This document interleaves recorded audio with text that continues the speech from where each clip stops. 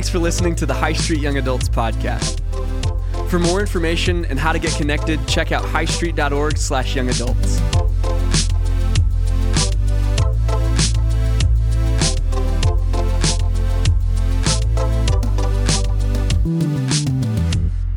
Hey, good evening. Welcome to Young Adults. My name is Jared. I'm glad to be with you this evening. Hey, tonight we are talking about a subject that I feel like is pretty cliche or we hear about in church, but I'm hoping to give it some things that we can hang on to, that we can hold on to, that we can know it by, and it's the word faith.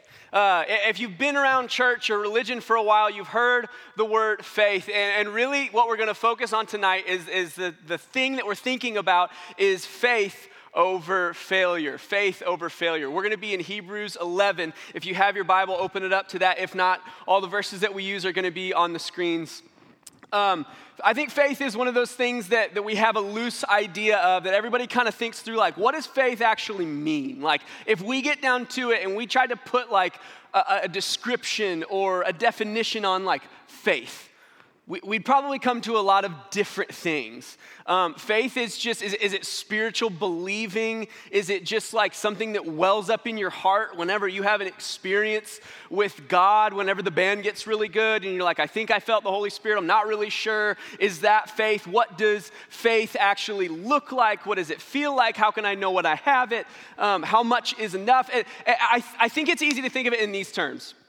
I look at my family or people in this church and you go, man, there's somebody that's just been walking with God for such a long time. They are, and we use this term, a hero in the faith.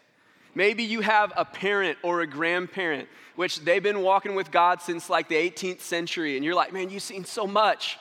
It's so incredible. You've seen so many wars and God's still good through it. You've seen so much family drama and God's still good through it. And it's just, you look at them and you're like, man, I see your faith and I kind of see how mine doesn't measure up, and you kind of see that tension there, right?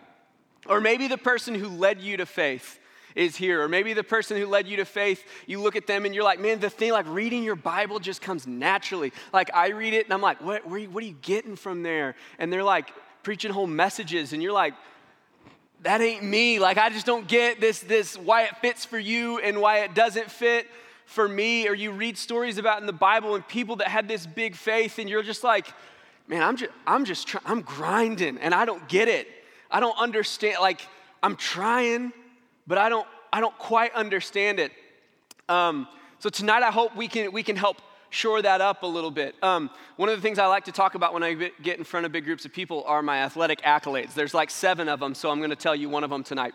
And this isn't even an accolade. This isn't even a great story of how bad I am at sports. But when I first graduated high school, me and a bunch of guys started a softball team. And just so you understand, we played some church league softball and did really well at that. But our first year, we played like beer league softball. Like you go down and you play with a bunch of guys that are just practicing, not hitting home runs. And we thought we were doing really well against the first team. And it turns out they were a little inebriated and they couldn't hit the ball out of the infield. We won our first game. It was like 8 weeks of doubleheaders. So you play 16 games. We went 1-15. Okay, so we weren't everything. And the next year we kind of wisened up and we're like, we need to play some church league softball, right? Like this is a little bit more our speed. It's like guys my dad's age just still trying to work it. And then there's sons that have never played baseball before and they're like getting angry with, like, that's what I need. And we started playing that. And about the same time, one of my friends that was in my youth group at church was like, hey, I'd love to play. And we were like, oh yeah, you played in high school, didn't you? He was like, yeah, and I'm actually playing at JUCO, which is like, if you're good at baseball, you play at JUCO. And we were all like, what do you do? He's like, I pitch. And he's like, I mean, I like to hit, but they never let me. And I was like, oh, okay, that's cool. And come to find out, well, I learned about this guy. His name's Charles. We went on a road trip and we had a flat tire, so we stopped and we're waiting in a parking lot. We're waiting for a truck to come because we didn't have a spare tire. And we had our baseball gloves. And I was like, Charles, we want to play catch? And so we line up, and first of all, I'm like, we're in a parking lot, and he goes way further than I'm comfortable throwing consistently, okay? Next, we just start chucking the ball back and forth, and I throw him the first one, and you know, it gets there, moonshots to him. And Charles throws the ball, and what I learned about Charles is that Charles can throw a fastball 88 miles an hour, which isn't quite MLB quality, but it's up there. And Charles is throwing this baseball. I mean, mine's like arching 30 feet to get there. Charles is like frozen rope. It doesn't arch at all. It gets all the way there in a moment. And I'm like catching, yeah, that was cool. Trying not to get hit in the neck with this ball. Several times I didn't catch it in the web of the glove. I caught it like with my hand. And I was like, this is fun. I'm enjoying this. And I learned that day that Charles has a really good arm.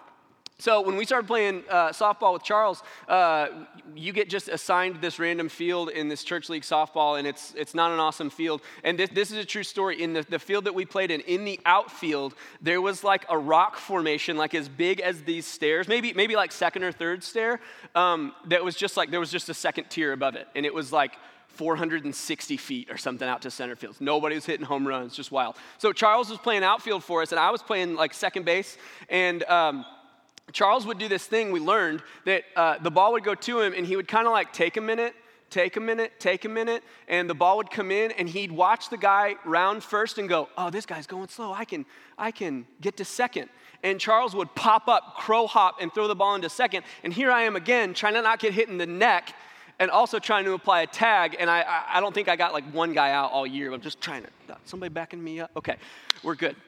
So here's Charles throwing at 88 miles an hour across the baseball diamond all the time. And a couple of funny things started to happen. When we were on that field that was like 450, 460 feet, this funny phenomenon started happening. When the ball would get hit to the fence, one of the guys that was around him, that was playing right next to him, they wouldn't see like the cutoff man, the guy who comes in from the infield and is like, all right, hey, hit me. We would just get the ball at the fence and look at Charles standing 8 feet from us and go, you throw it in. It's gonna work the same. He's gonna get the ball in. He's got the arm for it. If I throw it in, it's gonna like dribble 8 times. It's gonna hit the ground. I'm not gonna look awesome. It's not gonna help the team. So we started seeing this funny thing of the ball goes to the outfield and you go, where's Charles? Oh, there you go, Charles. And they just chuck that ball in and it was awesome. It was great. And here's the connection. I think that's what we do with our faith a little bit. We see the heroes of our faith, whether they're in the Bible or you see them around you in your group of friends, or you see people around you go, hey, that's awesome for you and you're crushing it, but I don't know how to do that. It's great that you can, but I have not figured out the secret that gets you the ability that you have. I haven't figured it out yet. Maybe one day, but I'm grinding to just do what I can right now.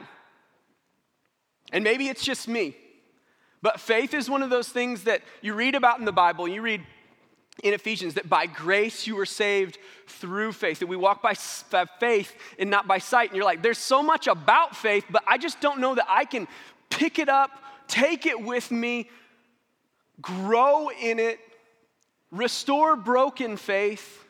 Because the chances are is that we're carrying some things with us when it comes to our faith that we see some failure in. That you probably have a season where something bad happened. And you could feel the failure of the doubt in your mind go, man, is God really as good as... And you feel that failure of your faith.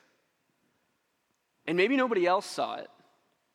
But maybe when someone around you was sick, maybe when someone around you died, and you went, man, if God really is who he says he is, why am I feeling this way? I don't know that I can trust that God really is who he says he is. Maybe you had some type of moral failure, whether it's in yourself or in the people around you. Someone said they would do something and they didn't, and it hurt. And it kind of crumbled your faith a little bit. It kind of started seeing a little chipping away at the foundation of your faith, and you're going, man, I don't know which way is up. Maybe you've been living with that failure, that past sin that you go, I just can't shake it. I look at somebody else and I go, man, you've never failed like I have, so my faith will never be what yours is. You take the ball. You throw it in, because I just can't. And I think that's one of Satan's greatest victories that he has within the church, of people that are saved that go, hey, I've got some faith, but when it's compared to yours, it's not the same, so you throw it in. You haven't failed like I have, so you throw it in. my feelings aren't with it right now, so you throw it in. I'm not being everything that I know I can be. I'm not living up to my potential. You throw it in. And I think Satan whispers in our ear, man, you're such a failure. If anybody knew, they would even question if your faith is real. And then that begs a new question. How much faith is enough faith? How much doubt does God allow and go, you're in, you're out? What's the scenario here?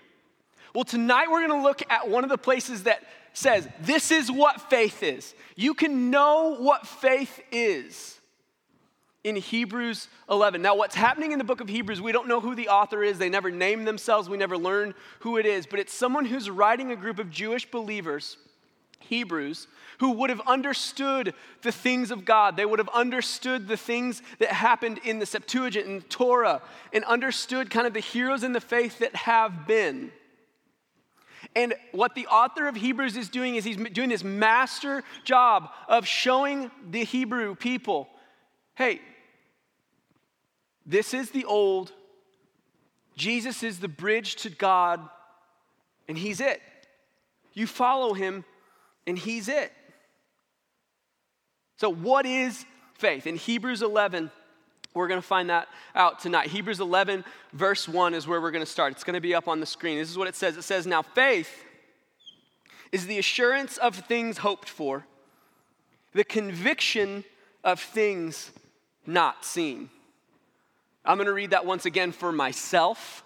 If you'd like to read along, you can. Faith is the assurance of things hoped for and the conviction of things not seen. Now, he's saying this is what faith is. And if you're like me, I read that in my prep for this. I wanted to speak about faith because I think that it's such an important thing. And as I was prepping for this message, I was like, man, I want this to be something that people say this is their year of faith. And this is the place that it started, that 2021 was a new thing for me. And I'm like, this doesn't help me clarify. It's the assurance of things hoped for, the conviction of things not seen. It's poetic, it sounds good, but what does that mean in 2021 language? What does that mean? The assurance of things hoped for. I have a couple little definitions for you. If you're a note taker, you can write these things down.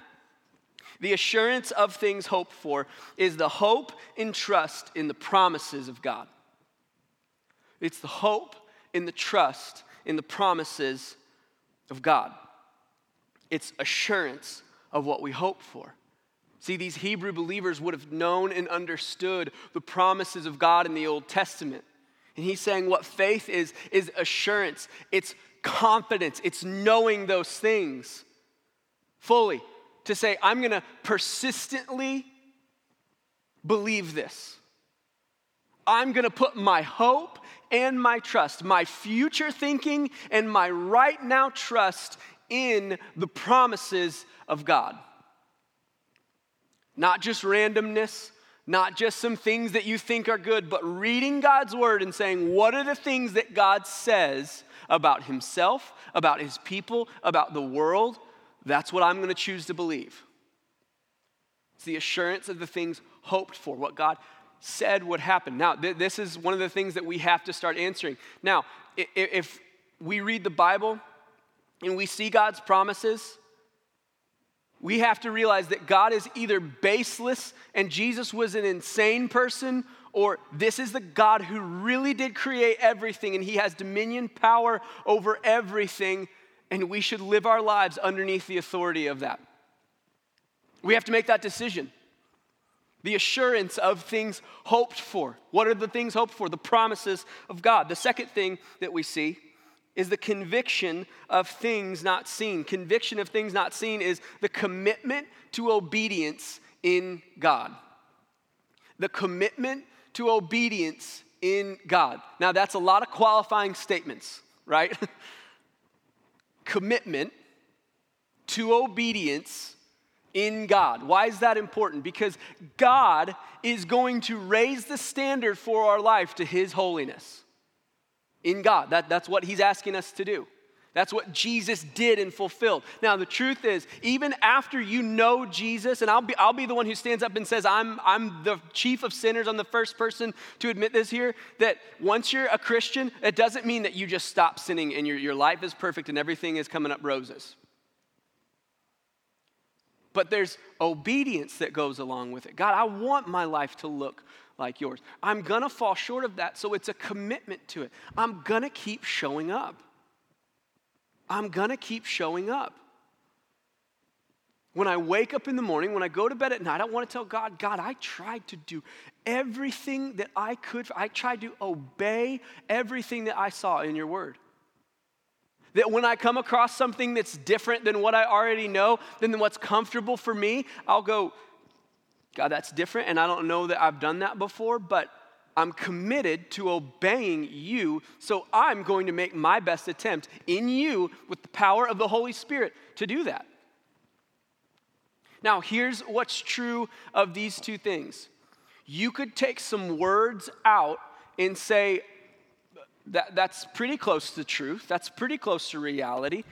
If you take that word assurance, that it's the hope and the trust and the promises of God, you could take out the hope and the trust and just say, I believe that there are promises of God. I've read through God's word, but you don't hope in them and you don't trust in them for yourself. That's what Jesus said, that, man, the demons themselves believe that there's a God. You're no better. It's no different. That if you look at that second statement in conviction, of the commitment to obedience of God, if we just go, I'm going to be obedient to God, I'm going to fail that in a moment, in a day. This is why we see Jesus say some things that parallel this. In Romans 10, he says, when the heart believes and it's justified. The hope and the trust and the promises of God. The heart believes and is justified. The mouth confesses obedience in Christ, and you're saved. Because it's easy to read something like James that happens in a couple of pages where James says, hey, show me your faith without works and I'll show you a faith that does nothing. But then you have Paul that comes in and says, hey, it's by faith alone. Here's what we know as the truth. It is faith in God only that gives us justification to be made just like we were before we sinned, in right standing with God.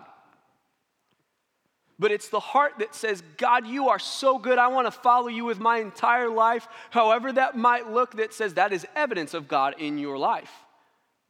Here's a couple of examples. One is that we know that when Jesus went on the cross, there was a thief next to him that said, I want to believe in you. And Jesus said, hey, you're going to be with me today in paradise. That thief on the cross had 0 works done for God. He didn't get down off the cross to start feeding homeless people. He wasn't feeding children. He wasn't telling people about him.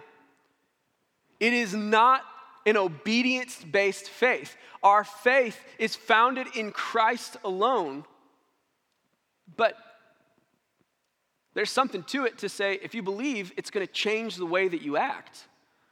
I'll say it this way. I got married in 2014. I had that marriage service, that wedding ceremony, and it changed the way I acted a little bit after that. I didn't go to the same house I went to before I was married. I didn't have the same allegiances that I had before I was married. I didn't have the same standing with the government as a married person before I was married. That just because of what God's done in our lives, it's going to change some of those allegiances and obediences because of Jesus Christ in our lives. Now, you can't just start doing the obedience part and go, God, that's going to change everything. No, we have to believe in our hearts and confess with our mouths that Jesus is Lord. If we confess our sins, he's faithful and just to forgive us of our sins. You can't take either part and just make that the main thing. You miss it. You miss the heart of God. But this is what he goes on to say. Hebrews 11, 2 and 3, he says, For by it, he's talking about faith, people of old received their commendation. Another version says their report. That by faith, the heroes of the faith, the Bible, the people that you would have known, received their good report. That they would have looked at things and said, isn't it about just doing sacrifices? You read through Lamentations and you read about what has to happen when there's sin in the people and they have to put their head on a bull and kill the bull and drain the blood at the altar and to make these sacrifices and dip their hand in the blood and sprinkle it 7 times. And isn't that what it's about? And the author of Hebrews is saying it's been faith. We don't negate obedience. Obedience is part of faith. And this is a hard part because we want to make it one or the other. Tell me I want to do it when I'm feeling it. Tell me that I've been doing a good job because I've shown up for the last 24 years and I've done my part and I haven't done what everybody else has done. And the author's saying it's the assurance of things hoped for, in the conviction of things not seen. That it's the promises of God, that Jesus came and he lived a perfect life so that sacrifice was not necessary anymore, that all that bloodshed happened on Jesus, and that all of God's wrath that was being poured out on that sacrifice went to Jesus for me and for you so that we could have life together with Jesus, with God. And we put our faith and our hope in that. And then our lives are a picture of consistent obedience to God. Wouldn't it be something if you were forgiven such a big debt that you could never pay, and a distant relative came in that you didn't know about and said, hey, I heard about you. I know your mom, and I wanted to pay that debt that you would never be able to repay. And you went. You never talked to them again. To understand the heart of the Father is to be close to him. You can't ever repay that debt. He's not asking you to. But he wants our obedience. But this is what he does with the rest of the book, or the rest of the chapter in Hebrews 11. He explains this is what faith is, that the old have received their commendation. And I'll finish the verse. It says, by faith we understand that the universe was created by the word of God, so that what was seen was not made out of things that are visible. And then he starts in on what I've heard before is called the hall of faith. These are all people that these believers would have known, they would have heard of, they would have known their names. And he starts with a guy named Abel. In verse 4, he says, by faith, Abel offered to God a more acceptable sacrifice than Cain, through which he was commended as righteous, God commending him by accepting his gifts, and through his faith, though he died, still speaks. What's he getting at? He's saying that by faith, Abel gave a sacrifice that God honored. Now, what in the world is he talking about? Abel was the second-born son of Adam and Eve. Adam and Eve walked and talked with God. They sinned, and God banished them from the garden. And while they were banished, they had 2 sons, Cain and Abel. And Cain and Abel, I'm sure that their parents told them the stories of God. Man, can we tell you, I know there's an angel kind of guarding that spooky looking place over there. But can I tell you what's behind it and why he's so terrifying looking? In there was God's design. That's what God had for us. It was really good. And actually what happened is that God walked and talked with us, and it was a really cool scenario. But there was this fruit, looked really good. If you would have been there, you probably would have liked it too. But we chose to eat it, and God saw it and it broke everything. But God didn't just say, I'm done with you, get out of here. How dare you break what I made? He made a way. If you read that in Genesis 3, it says that God created the first ever sacrifice and clothed them when they realized that they were naked and ashamed. He clothed them with the first ever sacrifice so that they could have a covering for the sin that they had. And I'm sure that Adam and Eve would have told them the story. and said, God is so good. He's still the same person. And we get to have a relationship with him. So he's so good. He's so awesome. So we give him a sacrifice. We give him everything. We just, everything is his. We love him. And if you read Genesis 4 and 5, it says, and Abel also brought of the firstborn of his flock of their fat portions. And the Lord had regard for Abel and his offering. But for Cain and his offering had no regard. So Cain was very angry and his face fell. And you've probably heard this. You probably know that what happened afterwards is that Cain killed Abel in his anger because Abel's sacrifice was accepted by God. Cain's was not. If you read it, what it says is that Abel gave his first fruits. The first things that he saw, the best things that he saw, he said, God, you're so good. I'm going to give you everything that you want. Any of it, all of it, it's all yours. You gave it to me, it's yours. And Abel showed up and said, yeah, I mean, God, or Cain said, yeah, God's good. I mean, if Abel's doing, my parents are doing, I'll give an offering too. God's good, right? How many of us have that view on faith? I mean, God's good, so I'll show up to church. When I hear about God's good, so I'll read my Bible. But have you been awestruck with how much God loves you? Have you realized that God saw you in your pain and he didn't walk away, he didn't banish you, he didn't say, man, I can't believe they messed up. He said, I'm going to send the thing that I value the most so that they can have life again. And when you look at it through that lens, you go, God, everything is yours. Why would I not give you what's rightfully yours? Why would I not give you my first fruit? Why would I not look at where my life is headed and say, God, wherever you want me to go, I'll do it. Abel viewed God with awe and wonder of his might, of his perfection and his majesty. And the author of Hebrews is saying, by faith, Abel gave the first fruit. Do you give God the first, or do you give God, everybody else is coming up, I'll give an offering too. Man, seems like my roommate's better. I'll let him throw it in. It was a sacrifice done in awe.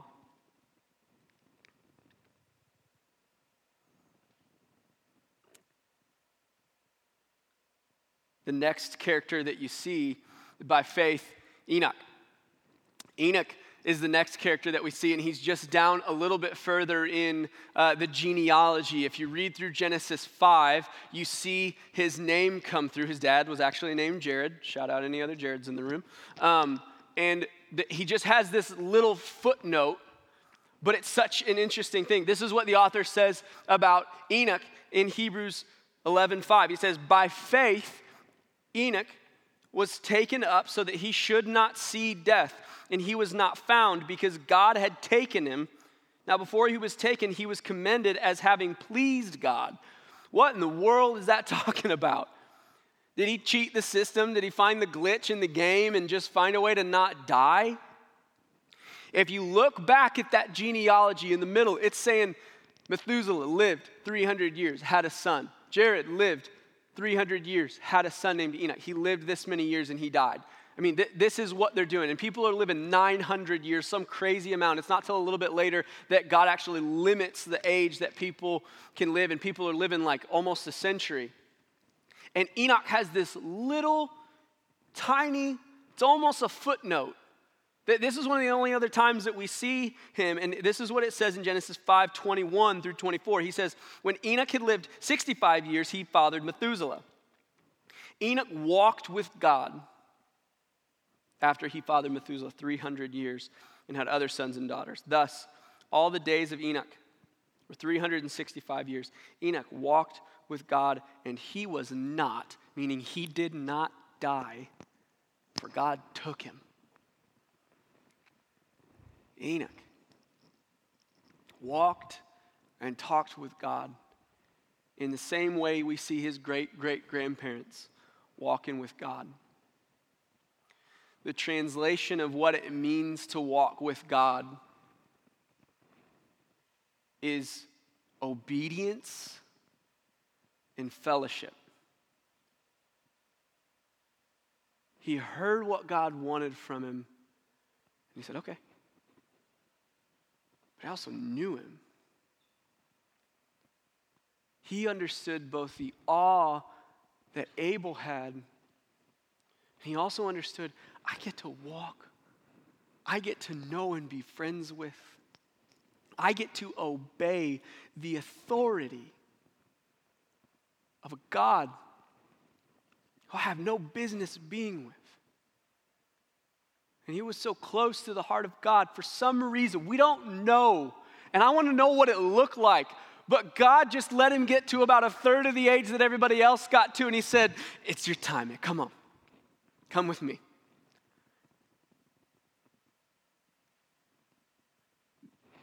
There's a lot more people that we read about here. In the picture that you see is by faith, they obeyed. By faith, they heard their God, their Creator, their Redeemer, and they obeyed.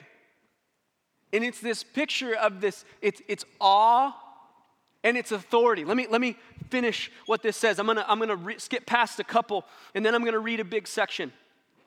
These are the ones that it talks about. By faith, Noah. By faith, Abraham. By faith, Sarah. By faith, Isaac. By faith, Jacob. By faith, Joseph. By faith, Moses. By faith, the Israelites. By faith, Rahab. These are people they would have heard and said, I know who that is. They didn't just figure things out in the right order. They had faith. They trusted God. They heard his voice. They read his promises, and then they obeyed. It's one thing to hear the promises of God in the Bible and go, I can get on board with that. It's another to say, God, my whole body, my whole self, I'm putting it in line with what you're asking. My whole mind, my whole heart, I'm going to make a commitment to obedience to my God. Listen to what it says after that. In Hebrews 11:32, he says, what more should I say? For time would fail me to tell you. And he starts the list again. Gideon, Barak, Samson, Jephthah, David, and Samuel, and the prophets. Listen to this list. Listen to the things that he had his people do. The hall of faith. Who through faith conquered kingdoms, enforced justice, obtained promises, stopped the mouths of lions, quenched the power of fire, escaped the edge of the sword, were made strong out of weakness, became mighty in war, put foreign armies to flight. Women received back their dead by resurrection. And here's where there's a break in the story. We look at faith and we go, there's such big things at stake. I want the big faith. I want to do something big for God, so everything else is underneath me. I'm not going to show up and serve. I'm not going to listen to the Holy Spirit when he tells me to tell that person about Jesus. I'm not going to serve that person at my work. I'm not going to be kind to the people at my school. I want that big faith stuff. But listen to what came along with the big faith stuff. Some were tortured, refusing to accept release so that they might rise again to a better life. They were tortured and they said, all right, you can go. And they said, that's okay. I don't know if these people just didn't get it or they didn't have all their marbles or what was going on. Others suffered mocking and flogging and even chains and imprisonment, and they were stoned and they were sawn in two. They were killed with the sword. They went about in skins of sheep and goats, destitute. Listen to these words, destitute, afflicted, mistreated. And listen to this line, of whom the world was not worthy. What does that mean? That means that God looked at their faith in him and said, come home. Faith is both ends of the spectrum. It's like, God, I want to have awe for you. But I also sit myself under your authority. You know what that is? That's worship. Not just singing songs. This is the picture. Patrick Mahomes on Sunday made some great plays. What do the fans do when it happens? Yes! You lift up your hands and you worship and say, you have a great ability that I do not have. And I worship it. I'm in awe of your ability. You go to a concert and you hear people sing and play guitar and instruments and you go, this is awesome. And we raise our hands in awe. But on the other end of the spectrum, the other time that we raise our hands in our culture is under the authority of the law. You put your hands on the steering wheel, you put your hands in the air. Why? Because there is an authority that is greater than you that you are submitting to. Faith is both. We need both. I'm not always going to feel the awe of God. I need to remind myself. I need to put myself in community so that I see what God's doing in your life. So I go, I'm not feeling it, I'm not seeing it, but I see what God's doing in your life, and He is incredible. And I live in awe of that. And at the same time, we pick up God's word and we say, I'm under the authority of God's word and I submit. It's yours. That's worship. So when you're not feeling it,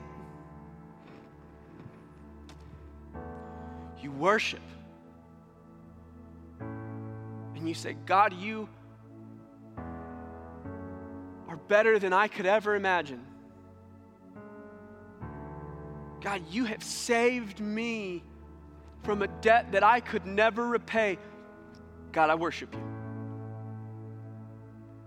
God, I see your authority over my life, and I worship you. Both in belief of the promises, in hope and trust in the promises, and commitment to obedience to our God. God, I worship you. On days I don't feel it, on days that I do feel it, on days that I'm feeling a little too much, God, I worship you. You're worthy. You're good. When you fail, and Satan swoops in your failure and says, I knew your faith wasn't real.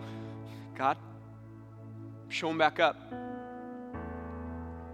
I'm reminding myself of the awe of my God and the authority that I stand under. God, I know I've failed, but you haven't. You're still good.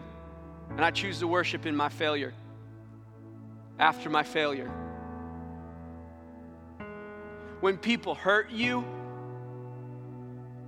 you show up to the one who will never fail you, who will wipe away every tear from your eye, and you say, God, I don't feel it right now because I'm hurt. God, I don't want to right now because I'm in a bad mood. That our faith does not have to be defined by our circumstances. Our faith is defined by the goodness of our God. Think about that for these men. For Abel, showed up with a sacrifice. Why? Not because Abel had it all figured out, because he went, God, you're so good.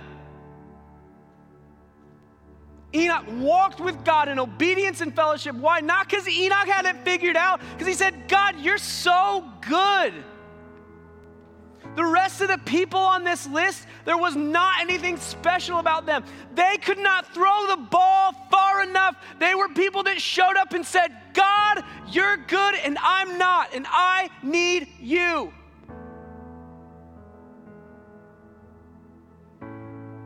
We're all in the same boat. We all need Christ the same amount. We're all broken. But Christ came to seek and to save that which was lost. Are you lost tonight? The next verses in Hebrews 12, he says, therefore. And I was a good Baptist kid. I was taught when you read therefore, you go back and see what it was there for. And we just read all of that. Therefore, since we are surrounded by so great a cloud of witnesses, remember the list? That's the cloud of witnesses. Let us also lay aside every weight. What's the weight that's around your neck right now? What's the weight that's keeping you from striving forward for God?